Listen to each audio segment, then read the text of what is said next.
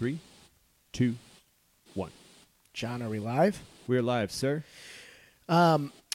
We have another FaceTime today. John, I can't hear myself in my own headset, so you might want to... Oh, there you go. John turned my mic on, so hopefully you guys can hear me now. We have a FaceTime from an incredible guest who's in, I believe, Texas. She is in Texas. Her name's Chanti Myers, and she's with Centurion Military Alliance. Her company does incredible charitable work for men and women in our armed forces. She's joining us. Thank you so much for being on. I'm not going to butcher what you guys do. I'm going to let you tell the audience what you guys do. Absolutely. Thank you. Thank you for having me today. Thank you for coming on. Thank you. So Centurion Military Alliance, we help train, prepare, and educate our transitioning service members, veterans, spouses, caregivers. Can you guys hear me okay? We can hear you perfect. All right. We can see you now, too. Oh, okay. All right. Good. So we help train, prepare, and educate our transitioning service members, veterans, spouses, caregivers, and dependents nationwide. We go to major military installations to help support through our 3 pillars of educational attainment, financial literacy, and vocational proficiency. We believe that through these 3 pillars is where a service member, typically as they're transitioning out, will find their civilian positionality.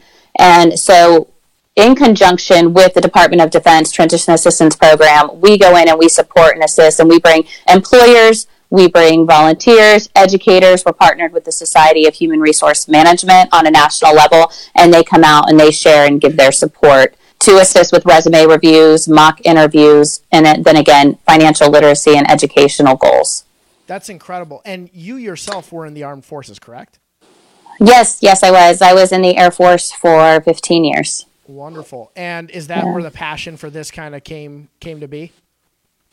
It did. I grew up as a dependent, so my entire family served in the military. My mother was security forces in the Air Force. My father served for 26 years. Now he is the director for the Department of Veteran Affairs for the city of Houston. And so we all have a passion for our service members. Both of my brothers served, my husband, my sister-in-law. And so with all of us having different stories of transitioning out, we came to found this nonprofit in 2011 and officially becoming a 501c3 in 2013. That's incredible. And obviously the passion for you and everybody in your family has driven this incredible charity. Does the rest of your family help work the charity with you? They do. So my brother is absolutely phenomenal. He designed the logo, which I'm partial to. So he kind of does the IT, the background work. Everyone has day jobs, so we do other things. But my father's research, he finished his PhD, and his dissertation was on those 3 pillars: educational attainment, financial literacy, and vocational proficiency, and the mentoring components that fall in line with that within the military construct. So at any given level in the military, we're mentoring, whether we think we are or not, in regard to those 3 pillars. And again, those 3 pillars are what assist us during our transition. If we are aware at any given time of our civilian positionality, it goes beyond being prepared, which in the military, that's kind of one of those buzzwords, is preparedness. It goes beyond being prepared, and it allows us to understand that as we transition out, it is what it is. Our education speaks to our vocation, and our vocation allows us to speak to our finances. I love that. And I think, as obviously a civilian who's never served, I think most people don't understand the stressors that somebody who's served has gone under for a sometimes very extended period of time, being away from family, being away from friends. And it's great that you guys have, at least as an entire family, and you especially, have so much experience with it so that you guys can put together what seems to be a very well thought out plan for people coming back from serving. Yeah. So we have workshops that are off base, that are off installation. But one of our primary focuses has become instructing our multidisciplinary curriculum on installations with the military training and education courses. So again, we're going to the highest senior level ranking in the military, and we're instructing this so that as they go to their respective bases, they're now going to be able to share with a service member that thinks they want to transition out, that may make the choice, or that has to transition out, or is simply retiring and they're saying, hey, what am I going to do? That mentor is going to sit them down and say, okay, what does your education say about your vocation? And again, is your vocation of choice or your vocation of positionality? Because again, it is what it is. This is your vocation. If your education speaks to it, is that going to allow you to be financially literate within the civilian sector? And that sometimes is that game changer, because we're coming from, in a sense, that financial freedom. If we can balance a checkbook, we're good to go. We're paid on the 1st and the 15th, and then we transition out, and most of us economically free fall 20 to 30K. Well, you're an incredible role model for everybody transitioning out, because you've gone from transitioning for serving for a long time to not just being back into civilian life, but becoming an entrepreneur. And I know a couple people that have served who are friends of mine, and they've actually come out and gone into more of an entrepreneurial mindset, because I feel like people who've served in the past, there's a level of discipline that comes with serving, and a level of discipline that comes from being in any of the armed forces. And it transitions so well into being an entrepreneur. And you have to be an incredible role model for these guys and gals, because you've come out and then you've created a wonderful business. Did you always want to be an entrepreneur, or did military service give you the tools that you thought, well, heck, now I can be an entrepreneur because I've learned these tools? So initially I wanted to be an entrepreneur, yes, because I wanted to go into personal training. And I've been a trainer now for 18 years. And the comical part about that question is, we think that as we transition out, that we may be passionate in one area. And I've shared my story many times with the service member population. And they know that I always joke, at some point I got tired of telling people to eat chicken and vegetables. And so I transitioned out, I opened my own gym, and I realized that was just one pillar. That was just one part of who I was. And when I found myself opening the doors to a gym at 4:30 in the morning and closing the doors at 10 o'clock at night, that was not what I was destined to do. Wait a second, 10 o'clock at night is 2200, right? Yeah. Good job. Another thing that I found was, in preparation to run a business, that yes, they'll give you that first loan as a veteran. And so they'll support the entrepreneurship track. But the part that what I wanted to grow and develop was, okay, how do I speak to that in years to come? And so I had the personal training certifications and licensures, but did I have the education to speak to business? Did I understand the business acumen? Could I develop a proper business plan? And so that led to pursuing a bachelor's in business administration, which further led down the road. And now I'm pursuing a DBA. But the primary point was to prove that I was a lifelong learner. And again, that's why that's one of the pillars of Centurion Military Alliance. I love that. You have come back to civilian life and become really, really busy. I was a personal trainer for 3-4 years way back when. Definitely not one now. Do you still run that personal training business while doing all of this? I still have an active personal training Facebook page, and I get to work out with neighbors when I'm in town, and friends know whenever I'm coming in. I've kind of got my hot spots, but yes, I'm an active CrossFit coach, CrossFit level 1, and yoga instructor. Good for you. Yeah. Any advice you could give to? We typically say for entrepreneurs, and I'll leave it to you, an entrepreneur or maybe somebody who is a service person coming back and getting into civilian life. I know you've given a lot of tips on that side, but if there's one or two quick tips that you might be able to give somebody coming back, or somebody who wants to be an entrepreneur, or both, if you want to give both tips. Yes, thank you for that. So first and foremost, don't think that as you're transitioning out of the military and you want to start your own business that you're no longer answering to people. So I think that's one of the common misconceptions of I've been answering, the yes sirs, yes ma'ams, and I'm ready to do whatever it is I want to do. I'm ready to pursue my true passion. And what you find in that is, first of all, the customers are your bosses now, right? They're the ones telling you what to do. Every single person who came through that gym was my boss of who I was answering to. And now I'm answering to installations and DOD and the Society of Human Resource Management, employers. You're always going to be answering to somebody. So first, get that out of your head. Second, in order to continue a business, like I said, I not only had the certifications and licensures, but I was pursuing the bachelor's in business. So when I went back for the second year for that business loan, I would be prepared to articulate why I wanted to continue that business. And then now, being a transition expert, being a transition coach, and teaching this curriculum in order for me to stay relevant, I finished an MPA with an emphasis in government and policy. I pursued my executive level coaching certificate. I've got a SHRM, Society of Human Resource Management certificate, and now I'm pursuing a DBA. And that's not to toot my own horn. That's to say, I'm proving to you I'm a lifelong learner. I'm proving to you the relevancy of what I do as an entrepreneur. And so, recently someone told me, well, I want to open my own gymnastics. This is my passion. This is what I want to do. Do that again, as long as you remain credentialed and you have the certifications and the licensures, because that is, at the end of the day, that is what sets you apart. And that is what makes you different. I love it. You definitely don't have time to do a lot outside of work, do you? Outside of work, I have two beautiful children, and we run and we play. And I just went to the zoo lights this weekend, and so we definitely make time for family. Awesome. Any plans coming up for the holidays? Family, spending time with family. I've got my Hallmark Christmas movie mug and a Hallmark planned, and just loving on my babies. Love it. And you guys have some events coming up, correct? Our first event for the new year will actually be January 17th on Joint Base San Antonio. So this will be our first event on installation. And for the next coming year in San Antonio, we will host monthly events. So we're very excited about that. And that's the biggest event that we need to share. The rest of them are on our website at cmawarrior.org.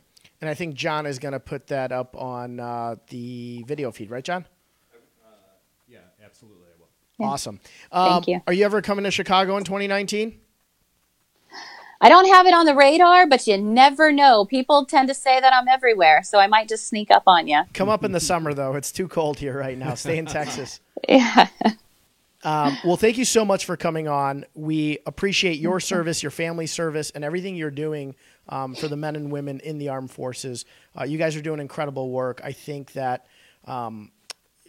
people understanding what it takes to go from serving and taking that sacrifice to coming back and being able to just integrate back into civilian life is such an important thing. And I'm glad you guys are getting out there doing a ton of social media and educating not just the men and women who are serving, but also the general public in what the stressors that people who serve have and what it takes to get them back into civilian life. So thank you for everything you do, and thank you for your service. Thank you very much. Thank you for having me on the show. Yeah, if you come into Chicago, let John and I know. We'll have to have you in studio. I will. It sounds like you guys are about to have a lot of fun. So in studio. We are. I think we will. Thank you. Thank you. Have a great holiday. Thank you. Merry Christmas. Merry Christmas. Bye. Merry Christmas. Bye-bye now. Wow, that was cool. Yeah. She's busy. She's awesome. Yeah. She is. Does so much too. And it's incredible. Matt's like, yeah, she was incredible. And he didn't know if he could talk. He just covered his mouth. You can talk, buddy. You're about to go on in a second. No, but what's incredible is, she lives and embodies what she's trying to get men and women who are serving to do when they come home. So she really is such a good role model for people who come home and have to transition. So incredible. I'm glad we got to have her on, and FaceTime was working. You did a good job, John. FaceTime worked well. We were able to see and hear all at the same time. It's amazing technology. Amazing. You figured it out, buddy. Yep, absolutely. Well, before we get into Matt, because Matt and I could probably talk for hours, he used to just kind of hang out on my couch in law school and for weeks on end. I wonder why he came in and laid down. I didn't understand. Yeah. For those that can't see him, he's just laying in the corner right now.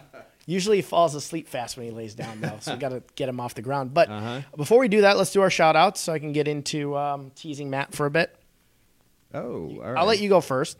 So you always one-up me. Well, come on now. All right, so shout-outs. Well, I do want to put something up on the screen real fast. It is the Peppermint Bash 2018 is taking place tonight at Point and Feather, and they were nice enough. They reached out and put up a promo code for us. You can get the tickets at peppermintbash2018.eventbrite.com. And if you use the Wheelhouse promo code, you get 50% off tickets. Well, that's a big discount. I know. It was cool. They reached out and were nice enough just to do that. And I said so grateful because we do have so many people out and about this time of year doing things. Yeah, I got a lot of friends probably drinking tonight. Exactly.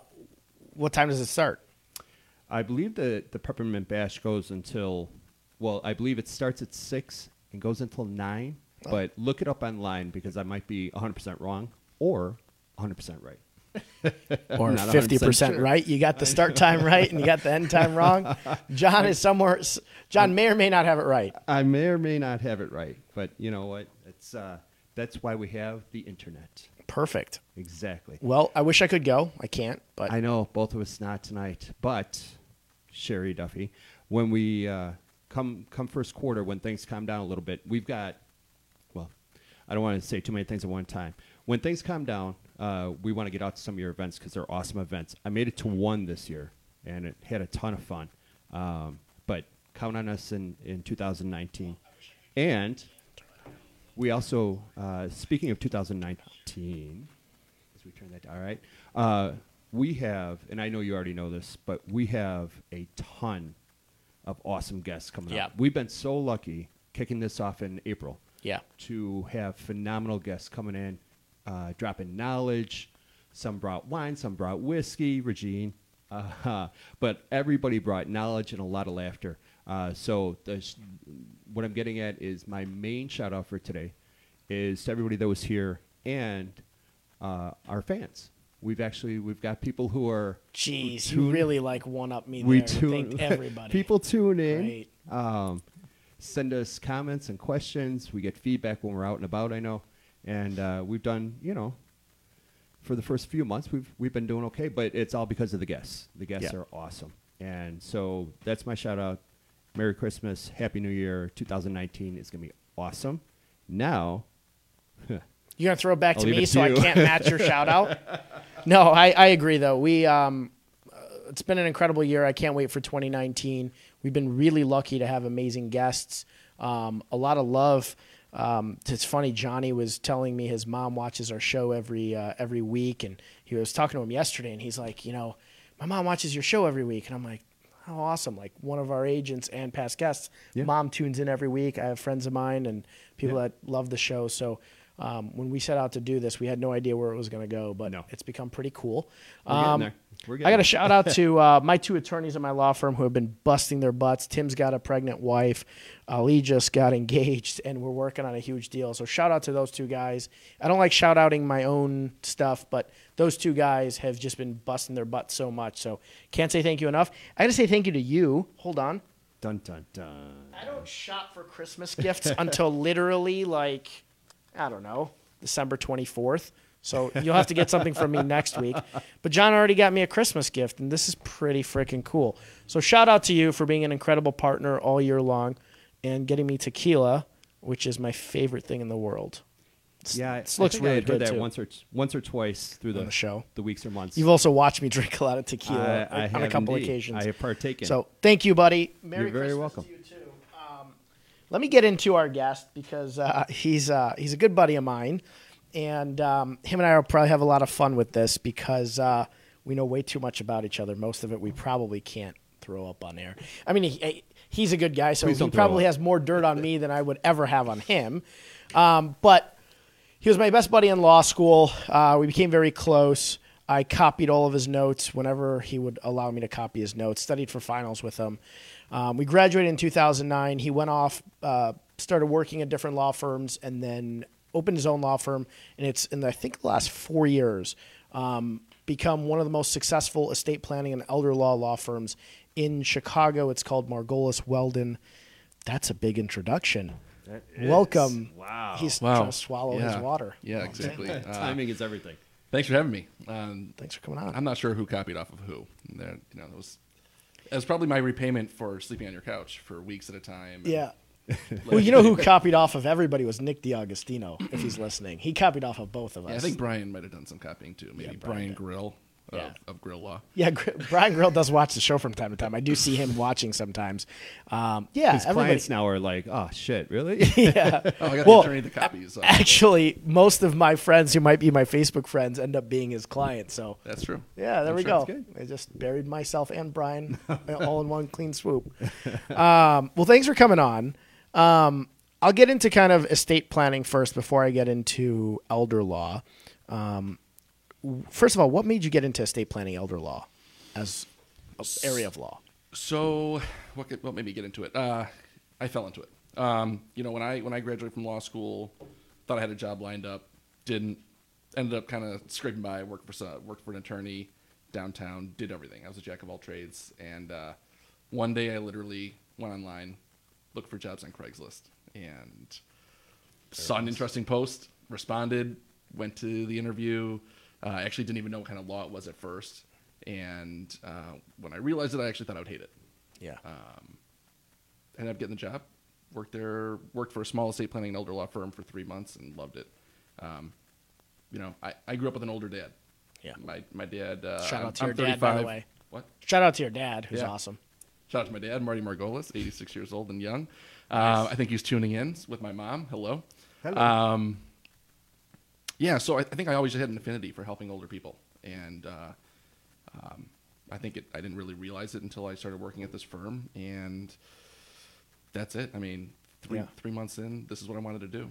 Well, you touched on something when we got out in 2009. It was like 2009 for people who weren't getting out of any sort of school in 2009. They probably don't realize what a shitty job market it was. I mean, especially for attorneys, because good attorneys were losing their jobs. They were taking entry-level jobs, and guys like Matt and I were stuck looking on Craigslist, literally. Well, we were fighting for jobs. We were basically going against attorneys that were 2, 3, 4 years out, and we were trying to get the same jobs for the same pay. Yeah. So who are they going to hire, right? The guy Right. with 3 years experience, or you and I who were copying off each other and Skim by somehow Yeah, at John exactly. Marshall. Right. You know what's funny too? We came out of John Marshall, and I guess I can say this. It's probably the lowest tier law school in Chicago, and it doesn't matter once you start practicing, because no, of course I've beat Harvard law attorneys at trials and hearings and stuff, and it doesn't really matter anymore. But I'll never forget, I was at the Daily Center just helping like free law clerk for a judge, and he's like, "Oh, where do you go to law school?" I'm like, "Just John Marshall." He goes, "I went to John Marshall, and I'm a judge. So don't knock John Marshall." And I was like, "Oh, all right." I felt better about John Marshall then. Yeah, I think once you realize there's a lot of judges and attorneys practicing in the city that went to school here. Yeah. And even though we look at it as one of the schools that weren't as good because it wasn't Wasn't Paul Northwestern. or Chicago, University of Chicago, Northwestern, whatever. A lot of people respect John Marshall attorneys. Yeah. And I don't think And at this point, it doesn't matter. nobody asks all. me now. No. I could say I go to Harvard, and they'd probably believe me. Right, exactly. Nah, maybe not that. Nah, They're I like, don't know. yeah, they're like, there's no way he made it through Harvard. If they went out with you on a weekend, they probably wouldn't believe you. No chance. Yeah, for sure. So you fell into estate planning. Give us some. Now, let me back up. A lot of people, and I talk to a lot of people who are buying homes, is where I get to talking to people about wills and trusts and stuff. And I realize that so many people don't even have a will, but they have a lot of assets. And then so many people are like, oh, all I need is a will. They don't even think about getting a trust or talking to somebody about estate planning. They might just say, hey, listen, I just wrote a will, or I found it on LegalZoom, and I'm leaving everything to, my dog, James. And they don't actually ever take the steps of estate planning. Do you want to explain to people why estate planning makes a lot of sense? Yeah. So first of all, I'm surprised you said James as a dog name when you have a dog named Maverick. But that's a side note. James and Jimmy are my two go-tos for uncles, dogs, Got it. family members. Not Uncle Mark. Okay. So What's your name? I like what you said there, because the reality is so many people come to my office, and what I hear so often is, I just need a simple will. And people don't even know what that means, right? And people say, well, I don't have that much money, so a will is probably all I need. Trusts, that just seems like that's for really wealthy people.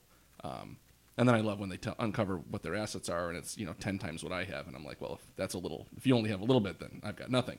But in reality, I mean, obviously, this is what I do, so I'm going to say this: everybody needs some sort of plan. Right. I don't care, to some extent, right? Over the age of 18, married, kids, you should have something. We do powers of attorney for kids that are turning 18, going off to college.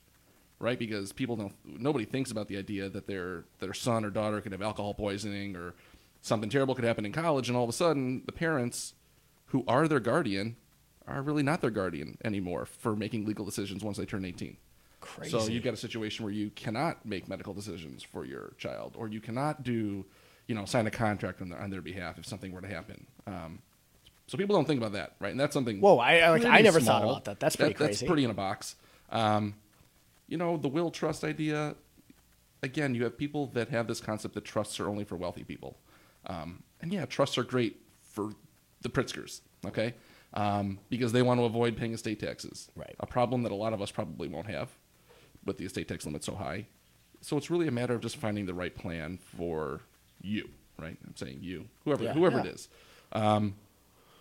The biggest difference between a will and a trust is going through probate or not. Right. And that's a long process. I mean, probate, it all depends. On average in Cook County, Lake County, where we do a lot of work, you're probably looking at a year to 14 months on average. Whoa, I was even telling people 9 months. For a simple case. Right? Interesting. So 12 to 14 months, simple case, nobody's fighting. You've got kids, grandkids, people come out of the woodwork that want to start putting up a fight. You could be looking at 2-3 years. So for those people who don't know what probate is, you want to explain to them what probate is? So probate, to make it sort of easy, probate's the court process where somebody's estate would have to pass through when they die, depending on how they own their assets. Typically, it's when you own assets only in your name. So a lot of married couples get away with having no planning, but don't deal with probate because they own a lot of things jointly, right? So my wife and I, for example, let's pretend we did no planning. We've got all of our accounts in joint ownership. We've got our house owned by the two of us. My wife's the beneficiary in all my retirement plans and my life insurance. I die, other than being, horrified by my death and troubled for the rest of her life, and she'll never be able to marry anybody else. I'll set her up on another blind date. We'll get to that in a second. Mo did forget to mention that he set my wife and I up on a blind date. Oh, very good. Yeah. I'm 2 for 2. Shout out to Mo. 2 for 2 on blind dates to marriage, so we could maybe do a little thousandaire matchmaker show. Sure. 100,000 there, millionaire matchmaker, but sure. For the common folks. For the common folks. Right. But I'll set her up on another blind date when you go. Yeah, that's fine. Yeah. As long as it's somebody like me. Or not. So we own everything together. I die. She gets everything, right? Beneficiary and all the beneficiary stuff, and she's joint on all the joint stuff. So she inherits that by being joint. The problem is when she dies, right? So when she dies, she's got some things that'll have beneficiaries on them, and those will avoid probate, but all the stuff that doesn't have beneficiaries. And a big thing would be the house, right? So plays into what you do. The big thing is the house.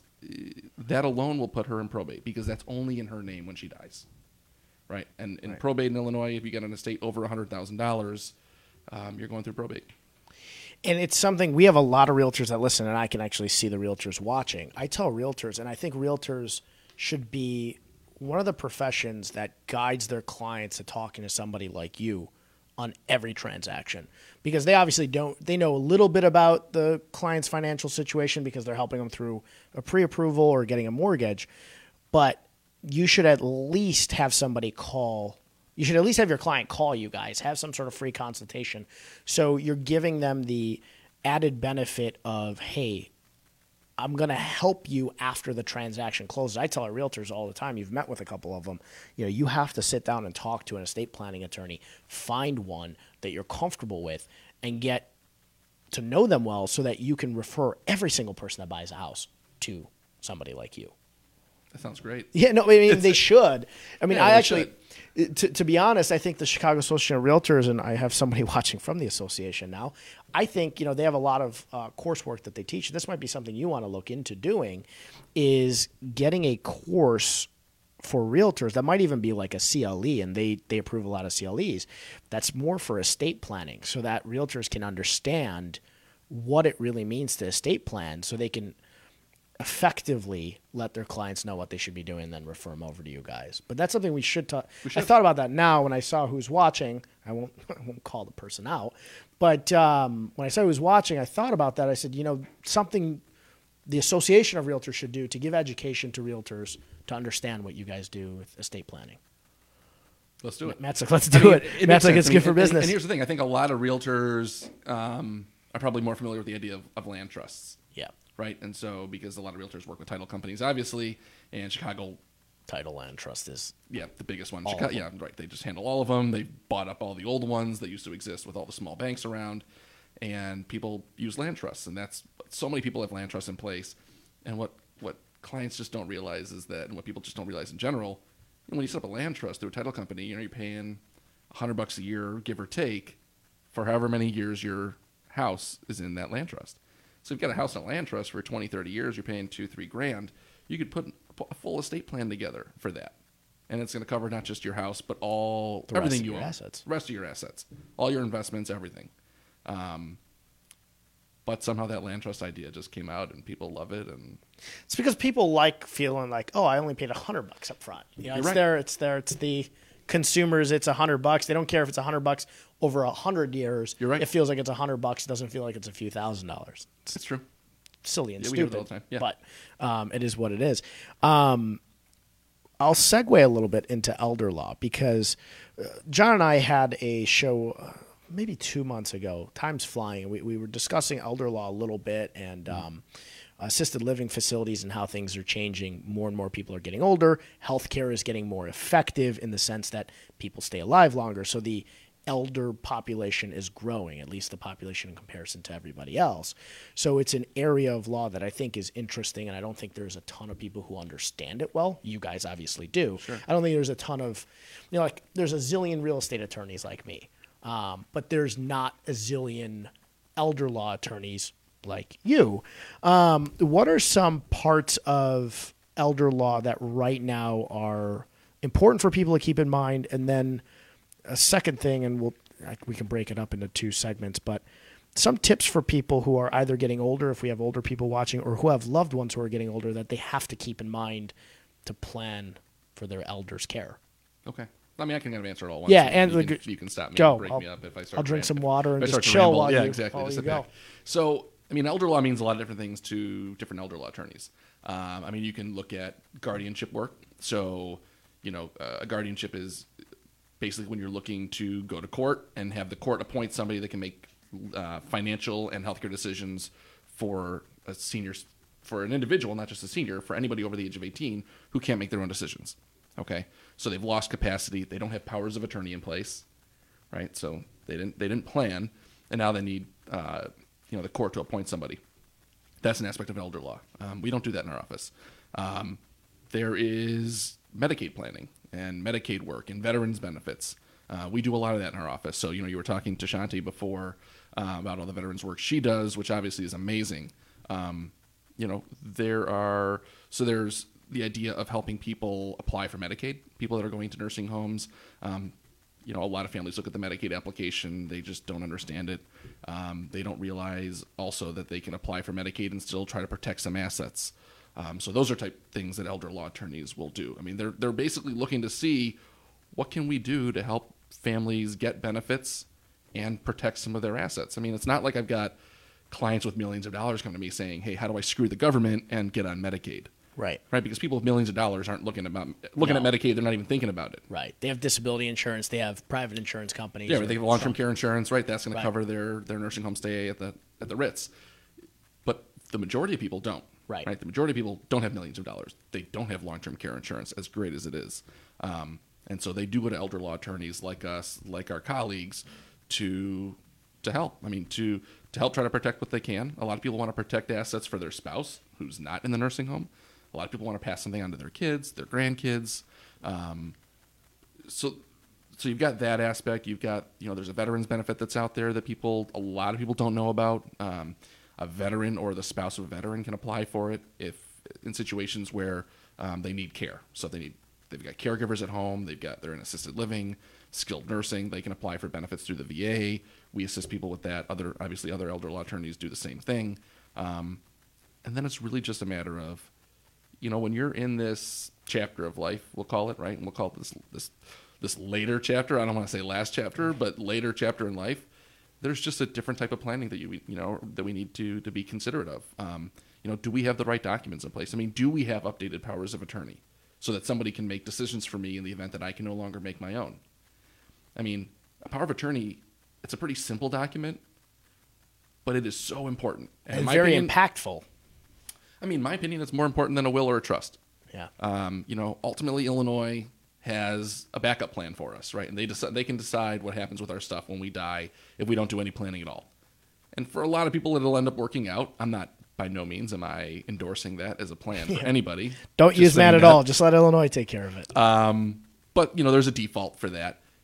There is no default for an individual who's incapacitated and doesn't have a power of attorney for property. You have to go through a guardianship. And in a guardianship, just so you know, and so the viewers know, I mean, you're looking at easily a couple $1,000s for a guardian to be appointed, and then you're having to go into court every time you want to do something. You want to sell that person's house, right? You're going into court, and you're having to get the judge approve it. You want to make different decisions regarding this person's investments. You want to rent something. You want to move into a nursing home. You want to apply for Medicaid. You're asking for court approval. Yikes. For all of it. All of it. Yeah, it's that's a scary position to be in, and probably a very frustrating position then for family members who, just like you said, they're dealing with the stressors of somebody not being able to take care of themselves, somebody being very ill, and then now you have to go ahead and you have to hire somebody, run into court, and just the level of stress it leaves for the people who have to. I mean, for the person who's being taken care of, if they can still understand that they're stressing the family out, but for everybody else, and a lot of times it's a spouse that's also older that's now stressed out, and that can drive somebody to illness in and of itself. Yeah, I mean, we see a lot of spouses that are in situations, we'll call them the healthy spouse, where they end up all of a sudden taking a turn for the worse because they're taking care of their. And I'm just going to use the example that we see more often. You've got the little wife taking care of her husband who's 250 pounds and trying to move him out of a chair, get him out of bed, and all of a sudden she's throwing out her back or she's falling on the ground and breaking a hip. And then I've seen situations where that person passes away before they're the spouse that wasn't doing well. I mean, you've just got people that, obviously spouses want to take care of each other, right? Especially if they're still together at that age. And so it's hard for them not to, but you've got that. I mean, I literally tell clients, I'm like, you need to be a husband or a wife. You can't be a caregiver. Right. Because you're also going to start to resent your spouse. Yeah. And you don't want that. And it's difficult. I mean, I watched my mom take care of my grandma as well as she could until we ended up getting somebody else to come in when by the time she had a stroke and she was bedridden. We were telling her, I was like, Mom, you can't, this is not something you can do anymore. Somebody who knows what they're doing and does this day to day has to. A, because it's destroying you emotionally, but B, because it's just draining you, and you're now not able to give as effective care as you were 6 months ago when you still had a ton of energy and this was a fresh thing to deal with. And I feel like people feel like, and I can equate to this with my own mom, like, oh my God, I love this person so much. I want to be the one to take care of them, and if I don't, I'm not doing what I should be doing. And it's like, no, you're almost doing a disservice for you and a disservice for that person. So, it sometimes takes somebody like you sitting down and saying, hey, listen, explaining that. Like, you eventually, we see this all the time. Right. You eventually are going to, really wear yourself down, and then you're not going to be a good caregiver. And the other thing is, I was watching, again, my mom trying to go through documents and stuff. And as people get older, I mean, you're very tech savvy. I'm tech savvy. John's kind of mid. Actually, John's the most tech savvy. He's like, screw you. He's like, screw you. I have all this shit in front of me that I'm working tech wise. I was joking about his age, but people as they get into their 60s, 70s, 80s, 90s. It's difficult for them to go online and print out a Medicaid application, fill it out, know what to do with it, know how to get it back. I mean, that in and of itself probably drives them crazy. Yeah, and it's also just the system, unfortunately. Yeah, it's tough you're system dealing with the state. I mean, it's no different, and I'd be interested in Shanti's opinion, dealing with the VA and trying to get veterans benefits. I mean, when you're dealing with governmental agencies, it's just not easy. I think a lot of families appreciate us taking that off the plate for them and just not having to deal with it. Because, as you mentioned, I mean, there's so many other things going on in an older individual's life that the adult children are having to take care of. If the son or daughter can push the Medicaid application onto an elder law attorney to handle, that's just one less thing they have to worry about. So it makes sense. As people get older, both, the person getting older and the kids, to really start thinking about reaching out to you before it becomes a point where it's an emergency situation to come to you guys, right? Is there like a tip or something you'd give to somebody as they And I mean, there's no right or wrong age, Yeah, I right? mean- Like 40-year-old Lawrence Dunning is probably like a 20-year-old. By the time I'm 40, I'm going to be like a 70-year-old because of just the way I wear my body down. So there's not like a set age, I know. But like as people get older and they start to feel like, hey, this might be something I should do, when should they be coming to you guys for this sort of thing? So because the elder law piece deals with so much estate planning as well, right? Because it deals with wills and trusts and powers of attorney. It's different. I mean, it just depends, right? So everybody should have a plan in place. So I mean, if somebody's older and they don't have any planning done, then they should rethink that and think about sitting down with somebody to do some planning. I mean, if an individual's older and there's been some sort of change. They've got a caregiver at home now. They fell. They broke their hip. They're in rehab. Hopefully, they're okay to come back home and just be themselves again.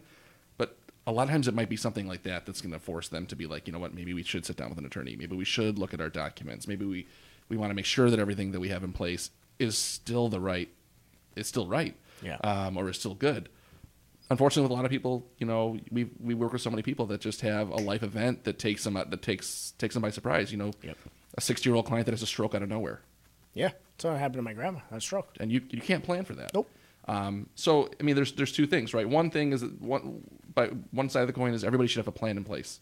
The other side is on the elder law piece. It's as we get older, we need to start thinking if the planning that we have in place is the right plan for us still. Yeah. If there's other things to think about, but that's hard to say when you should do that exactly. Yeah, and I think for people listening, either live or later on, if something does go wrong, I feel like people should know that there is a resource to go to. Because I feel like when something goes wrong, a lot of times people are like, well, what the hell do I do now? And they start to navigate things. And I don't know if the general public knows that there are attorneys that just, this is what you guys do. This is your bread and butter. Because somebody says, hey, I got to buy a house. I'm going to go to a real estate attorney. Hey, I'm going to get divorced. There's divorce attorneys. Hey, I got a DUI. There's a criminal attorney. Well, mom and dad had a stroke. Mom or dad, unfortunately, just had a stroke. Like, there's somebody you can go to immediately that will resolve that. And I think the public should know that that's there. It's a resource. Right. I mean, and a lot of people don't know that elder law attorneys exist. Right. What we do, what we are, who we are. And you've got a lot of people that when an issue arises, a lot of times the first attorney they go to is their real estate attorney. Yeah. Why? Because if people have dealt with one attorney in their life, it's probably a real estate attorney. Yeah. Or unless they were bad and they had a criminal defense attorney at times, or they went through a divorce, and that's different. And so I've got so many clients that come to me and they were like, oh, you look at, here's my documents that were prepared. And I'm like, oh, who are these prepared by? And it's always a real estate attorney. They're typically not the right documents. I don't do Because it. it's not what they do on a daily it's basis. true. That's all. That's all it is. It's nothing against them. Let the chef do the cooking. The attorney wants to help them out. But even the elder law piece, it's not, and this is my opinion, it's not good enough for somebody to go see your traditional estate planning attorney for elder law issues, because that's not what they're dealing with. Right. An estate planning attorney is doing wills, trusts, powers of attorney, and that's great. And they're doing that on a daily basis, and they're probably fantastic at it. But some of these pieces as it relates to asset protection and Medicaid and other benefits and just different things that we're doing on a daily basis, and I say we, all my colleagues in the elder law world, your traditional estate planning attorney is not doing. And it really is a disservice for somebody to go see them when they've got issues that are bigger than what can be solved in that office. And there is a lot on the line when that's happening, and you definitely don't want to goof that up. Do you guys? And I know you used to go into nursing homes and assisted living facilities. Do you guys still do that sort of thing? Well, I mean, let's Let clarify what you me mean by that. clarify I'm what not I like mean by going that. in there dropping cards like Saul Goodman. He's not just like that is not walk in and he's dropping a Margolis we're not Welding calling card. bingo no, either. when you're going and educating so- people at those places. Yeah, we still do that. But that's really more from a public speaking aspect than just like going into nursing homes. I mean, I do tons of public speaking. At least once a month I'm talking somewhere. I talk at the YMCA that sits right between our two houses once a month on some kind of elder law topic. Invite me. Yeah. Walk over. So some of those talks do happen to be at nursing homes and assisted living Yeah. facilities, a lot of times to the adult children of the residents, not so much to the residents, because unfortunately in a lot of these places, the residents may not have the capacity to really understand what we're talking about. Yeah.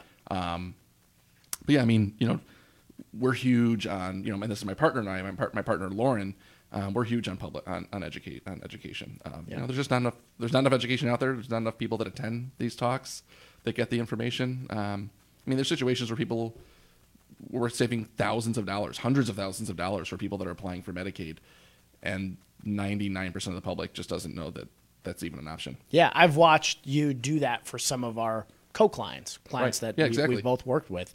No, I love it. It's like I said, I know more about elder law now because I know you. Obviously, Sure. we're friends.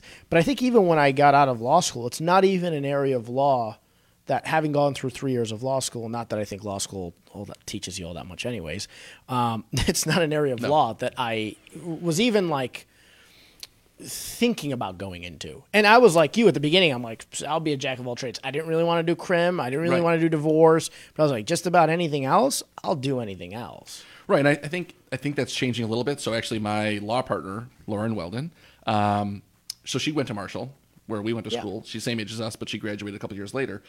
At the time she graduated, at John Marshall actually had an elder law program, and so she graduated with an elder law certificate. Oh, we didn't have that when we went No.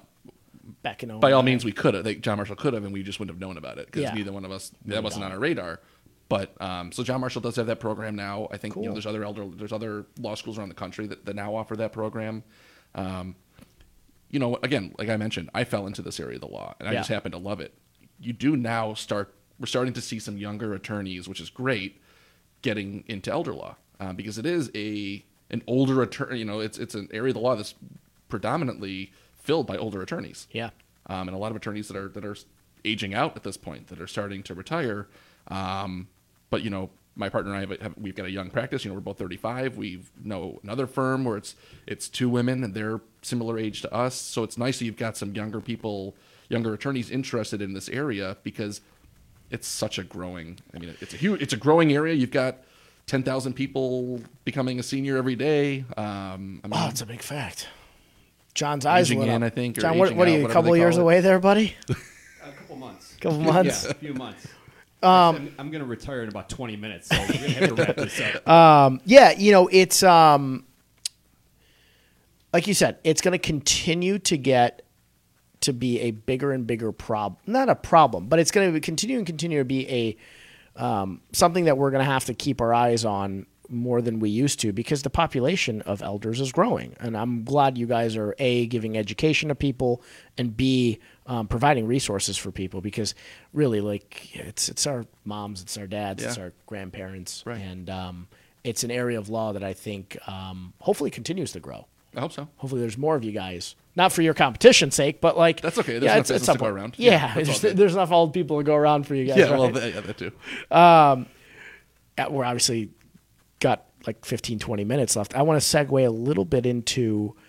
John's looking at me like, what? I think we started like 10 minutes late. Yeah, we did. Like 15. John's like, I don't know what kind of time clock you're looking at, dude.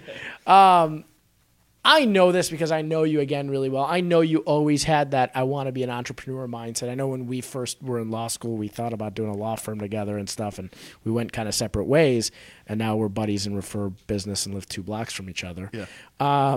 But did you always want to be an entrepreneur? What made you, and I probably don't know the answer to this, what made you always want to be an entrepreneur? So I knew I always wanted to be a lawyer. So I think maybe I want to start there. So I wanted to be an attorney since I was in junior Opposite high. of me. In junior high, yeah. You want to be like a race car driver or... Yeah, I'm a doctor, fireman. race car driver. Yeah. Still wants to. Yeah, still wants to. He basically Hey, is. hey, He I is. am, He is. guys. On the side. Yeah. It's one of his, 10,000 jobs. So in junior high, I knew I wanted to be an attorney. And it was literally based on the fact that I had 2 uncles. They were both lawyers, made lots of money, and their wives didn't work. And they were able to take care of their families. And I was like, oh, this seems pretty cool. So I'm like, I want to be a lawyer. That sounds good. And I get to argue and help people. So You're good at that. That's all great. And I think then when I went to law school, I think I realized, wow, as an attorney, this is something that I could do where I don't need to work for somebody else, right? This is something where I could easily transition to opening up my own shop and having my own practice, but knowing that I'd have to work somewhere first. And so I did. And, I think it just at some point, and I think I'm sure a lot of entrepreneurs have this mindset, because I don't think I was truly entrepreneurial as some are. I think I kind of fell into it where, I was working for somebody and I was like, I think I could do this better and I think I can do it my own way. Right. And I want to have my own schedule. And that was it. I mean, literally my law partner and I had a conversation one day I told her I was thinking of leaving our firm that we worked at together, starting my own practice, and she said she was thinking about leaving too. And we literally 3 months later we had our law firm. Yeah, you guys are like, I'm out. You know, I think it's one of those things where if I didn't do it, I know I would have regret it. And I was thinking about doing it a year or two prior to even leaving the firm and starting my own practice. I mean, my dad, I can remember a story my dad told me. My dad worked for worked for a real estate company for years. He worked for Sheldon Good and Company, huge auction real estate company in the city. And I hope I'm telling the story correctly because he's listening. I'm pretty sure he was working there, and a couple of his buddies left to start their own real estate firm, and they wanted him to come with, and he didn't. I think he looked at it as too much of a risk, and they went on to have a pretty successful company. And I think my dad, probably looked at that and probably might have regretted it a little bit. Not that my dad didn't do well and have a great life, and there's nothing that we regret there, but I think some things like that kind of stuck in my head. Like, if you don't just try it, and get out there and do it, I think at some point you're going to look back and say, "What if?" Yeah. But I think that's the real difficult part about going and doing your own business is you're taking that whole security away, and you did it still in a time where the market was a little bit slow. Yeah, it wasn't sure. like today's market, and you're relatively still a young attorney, so you're going especially into a business where you still kind of look young, and you're going in front of the estate planning's anybody, but you're going in front of people who are a little bit older, and it's a big risk. I mean, you guys are killing it. You guys are doing a great job, and you guys I know you well, so I know you're doing better and better every single year. But that risk is huge. I feel it all the time. Like every month, I'm like, shoot, like nobody's writing me a check if I don't continue to work. Like I make zero. Like people are like, oh, you're your own boss. That's great. And I'm like, yeah, sometimes it's great. But like our first guest said at the beginning, like everybody else is also your boss. Like I answer to everybody at all times. I was sick the other day. I'm like, I still have to go to work. I guess I can't dial in and be like, hey, Mo, I'm sick. I'm not coming in today. It's a big risk. It was huge. I mean, and I think that, at the time that I did it, my wife had just left, and she went to a new school. Shout out teacher. to Christina. Shout out to Christina, who's currently teaching still, or maybe just got out. Can't they just live stream us now into those? Probably. She's got like a smart board in her room. All her kids have iPads. They have a 3D printer. For real? That's teaching in Winnetka. Yeah. Yeah. Oh yeah, she's in Winnetka. I forgot. Yeah. So, I think as people get older, it becomes more difficult because you start talking about, you've got a family, you've got kids to support. And I mean, when I did this, we didn't have any kids, but you start thinking, bringing some other factors into the mix. And I think it's really tough. I don't have a good answer. Carrie said dogs don't have fingers. That's probably when we were talking about Maverick.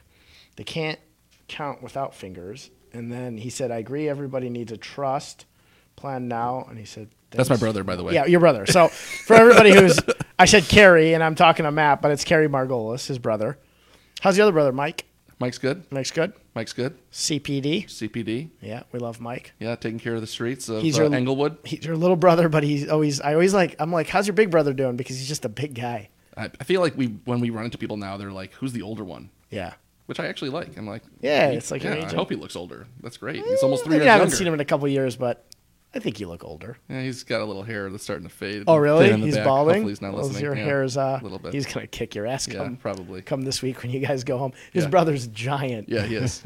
He's about as tall as Matt, but he's built like Mo, but at my height. Your height. Right? Yeah, exactly. That's a good way to describe. Yeah. My favorite... iTunes is going to come back to get you on that. Yeah. He's going to be listening and be like, my favorite thing when Matt used to come, actually it's my least favorite, when Matt used to come into my building and stay over law school, my elevators had mirrors, like literally in the elevator. So every time I got in an elevator with him, he's like a foot taller than me. And I'm just sitting there and I'm like, 52 floors up too. I'm like, this sucks. Almost want to look the other way. But you touched on one thing, and I want to touch on it before we wrap up. You talked about doing your own schedule, and something I was meaning to ask you, because I think you're the best at this, and I'm notoriously the worst at this. You're very good at working your butt off, taking care of all of your clients, but then saying, hey, listen, I got a wife and I got a beautiful son. I'm going to go spend time with them, and nothing else is going to get in the way. Is it something you've always been good at, or is it something that you've learned more so because now you have a son and a wife? So, as much as I don't like to do things like this, I'm going to credit some of this to my old boss at the law firm I worked for before starting this. So, the first part of my scheduling is sort of like time blocking, and I do certain things on certain days. But the bigger picture is, I mean, I literally, as you were referring to, I end every day. I'm home pretty much no later than 4:30, 4:45 on a daily basis. Good for you. Not going to happen today with traffic. Not going to happen today. No, that's okay. Christina's taking Luke to get a haircut, so they'll keep busy for a little bit. But I feel like we've got so little time with kids, and for those that are listening that have young children, I'm sure a lot of us have talked to other people that have said, you grew up with friends whose parents were never around. Notoriously, I don't want to be sexist. A lot of times it's the dads that were just not around when the kids were growing up. My dad was always around, and that was awesome. And that's something that I've always thought about, and how great that was. And he coached my sports teams and all that. And so when Luke was born, my thought was, I want the same thing. I want to be home at a reasonable time. I want to be able to have a couple hours with him before he goes to bed, not getting home at 6:30, spending an hour with him and he's in bed.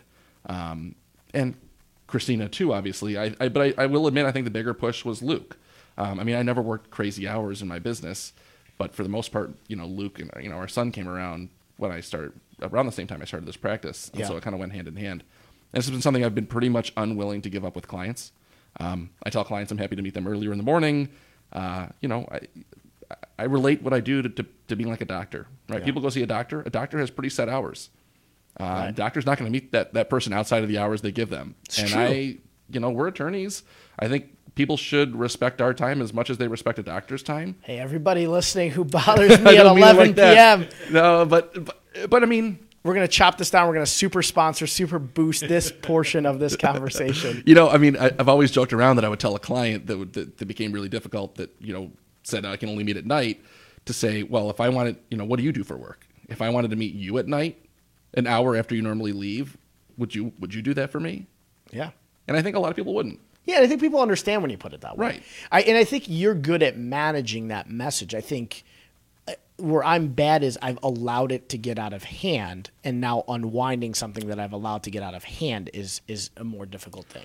Well, I think, I think there's pros and cons to both of us, right? Because I think that you kind of market yourself as being an ultra accessible attorney. I do. And realtor. And I think that's fantastic. I know you work late hours. I know you talk to people at all times of the day, and that's fantastic. There's nothing wrong with that.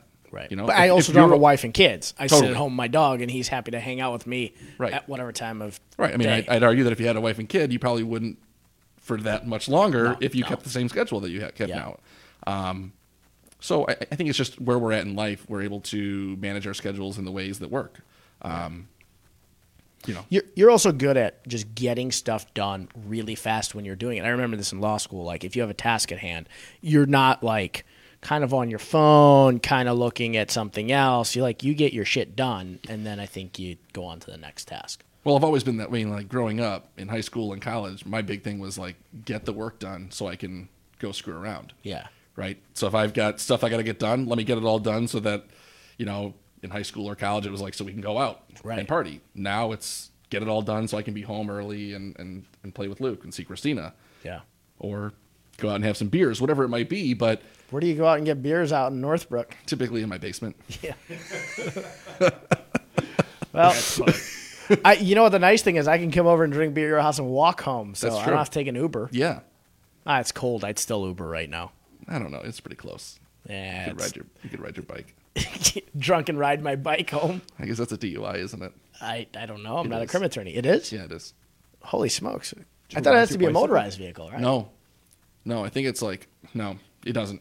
I don't know the actual rule, but somebody told me. Somebody told me. okay. It wasn't me. Let's not It's find out. Not Yeah, personal experience. zero. I haven't rode my bike in 5 years. Yeah. I'm doing triathlon in 6 months, but So you'll ride a bike. I'll have to learn how to ride my bike again. Right. Take the training wheels off. We're almost out of time, and John's probably looking at me like, yeah, we are. What are you guys doing for the holidays? We're sticking around here. We are hosting Christmas Eve for the first time. Our first time ever hosting a holiday. Nice. but it'll just be my parents and my brother. Are you cooking? Because he's a good cook. by I'm the way. cooking. Yeah. Yeah. Like some mean scallop dish. I was gonna say. You gonna do it? Nice. That's it. Although I think I made a better scallop dish for Christina with some mushroom risotto. Don't 2 years believe later. it. Yeah, sorry. Don't believe it. He made me a scallop dish before law school finals once, John. And it was like one of the best scallop dishes I've ever had. So I always tease him like, make it again. It's been nearly a decade now since we got out of law school. Yeah. Just scary. And Mo shaved my head into a mohawk, so it was a pretty fair Oh trade. my God, I forgot about that. Yeah. I know. Wow, what was Why? that bet? And that was right around the holidays too. Actually, that was probably around the same time of year. Wait, wow. Because I remember going to church and my mom was like really pissed off. Like, Yeah, you sorry, better- Mrs. Margolis. Yeah. Wait, why did we do that again? I don't know. I don't remember. And then I remember we had to go grab food from Lucky Strike, and you were wearing a hat because you look like an idiot with a mohawk. Yes. Like almost nobody can pull off a mohawk, but No. Matt really looked like Yeah, an idiot no. with a mohawk. Right. So he put a hat on. They're like, "Sir, you can't wear a hat in here." And he's like, "Guys, like, Yeah, I need I to kinda wear a got it. hat." They're like, "Well, you did that to yourself." And he's like, Why "No, did this you do idiot that did to it." him? What? We had a bet or something. Wasn't a bet. Oh, I literally probably said, "Hey, let's just do this." Yeah. It was probably like on a whim. We were probably Yeah, I studying didn't for hold 12 him hours, down. and I was like, let's just try a mohawk. I didn't hold him down, John, No, and not at shave all. his head. Right. all right. He had a dumb idea. And you went with it. Oh, that's Yeah, listen. Like if your friend says, "Hey, shave my head into a mohawk," you're like, "You goddamn right, I'm going to shave your head." Hell into You're a like, I'm not mohawk." going to ask you twice. Yeah. I'm not going to give you time to change Right. your mind. Right. So he let me shave his head into a mohawk, and then he cooked me a really good scallop dinner. Yeah. Maybe So not in that. Maybe pretty not in much- that order. But then I introduced him to his wife. Yes. So I paid him back for that. So you can right. shave another Plus some. mohawk at some point Deal. Oh. later We'll in do life, that and then I'll shave my head. you got clippers here? Yeah, I was going to say we No. can do this online. Yeah, we'll do it right now. That's today. We got scissors. We'll just cut it into Yeah, one today. that'd probably work. That would be a good one. We bring Matt back in here. We shave his head. Maybe we shave his head for charity or charity. something. Sure. Oh, St. Baldrick's. St. Baldrick's. Yeah, my wife's Yep. school does that every year. Really? Yeah. So how does that work? You just shave your head and it's for charity? Yeah. People donate money? I don't exactly know exactly. My how hair it is. grows back so damn fast. You could shave it next Your week. hair's so I'll- short. You could shave your head. It wouldn't matter. No, I have a stoop. I did it one I time have in a high bad- school. I know you have a I have a bad bald head for it. You have a big head. I kind of have a It's deceivingly weirdly big head, shaped too. It's an odd shape. Me too. Yeah. I don't look good with No. a bald head. No. Luckily, I don't think you or I are going to ever bald. John's not going to bald either. No. You have No, enough it's hair pretty at this good. point. No. But But yeah, other than that, we're sticking around for the holidays. Sean, Just to get you back. Yeah, our buddy Sean said, "Don't ruin the turkey." Inside joke: he ruined the turkey on his Thanksgiving, Sultani. And he was in a lot of trouble. John knows the story. I know Yes, the story. I I'll do. tell you off air. Yeah, well, that doesn't surprise me. Ruined the holiday. It was really bad. He ruined the holiday. But what he basically said, he's like, "See, now I never have to invite anybody over again because I'm bad at this, and nobody will ever that's come over true. for the holidays." You do it once and mess it up. Nobody asks you to do it again. That's- You're all set. That was his thing. I'm actually doing the green egg turkey for my family. They're coming Ooh, over that Christmas sounds good. Day, so it's an ordeal because I have to get it the day before. I have to brine it to get the egg ready. I can't believe you don't. I'm sure have I'll one. see it on Instagram. On Instagram. Yes. You'll I'll show me do the my step by step. Yeah, step-by-step I've seen a few Instagram of those story. already. Yeah. Yeah. You know what? I think I do want to smoke some meats.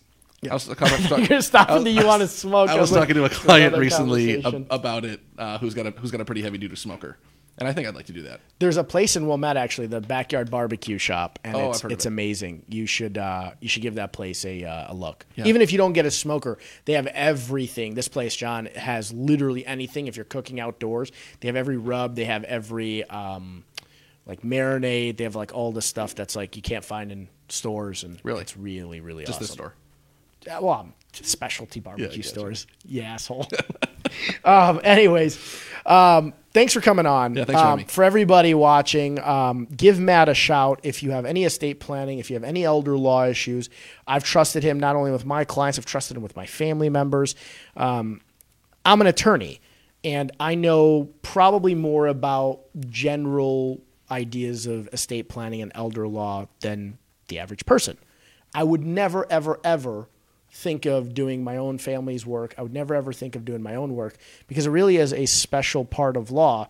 And if you don't know what you're doing, and for the other attorneys who do this and try to pretend like they're experts at it, you should probably stop and refer it out because Right. you're messing around with a pretty important part of people's lives, and you shouldn't do that. I think it's negligent. I think it's almost malpractice, in my opinion. I think so too. So reach out to these guys at Margolis Weldon. Give Matt a buzz. Try to not make it at 9 p.m. because he's good at managing his time. He'll call you at 4 a.m. if you do that to him at 9 p.m. There you go. Thank you so much for coming on, buddy. Yeah, thanks for having me, bud. We're not going to be on next week. We'll be back on January 2nd. Right now we have one confirmed guest. Can you want me to shout him out? Yeah. Jordan Powell? Yeah. We got good old Jordan Powell from Keller Williams. He's also the vice chair of the YPN board this year. He's a kick butt guy. I can't wait to chat with Jordan. He's going to be a lot of fun. Absolutely. Have a great Christmas, holiday, New Year. We'll see you guys January 2nd. Like John said at the top of the show, thank you guys so much for everything, for the love, the shares, just telling us that you like the show and watching it. We didn't know where this was going to go. We have a website that's going to launch first week of January too. Yep. Share it. We're on iTunes, on Spotify. We're on YouTube. Where else are we? Google Play. Google Play. Stitcher. I always forget that one. Yeah. Still working on iHeart, but iHeartRadio. By January we'll be on iHeartRadio. I told Sean. Sean's like, well, I want to listen to you guys sometimes. I'm like, I'm going to be on iHeartRadio soon. He's like, oh, that sounds fancy. We're fancy here at Wellhouse. Real fancy. But thanks again, guys. It really means a lot to John and I. We'll see you guys January 2nd. Thanks to Matt for coming in studio today. Merry Christmas. Merry Christmas. In 3, 2, 1.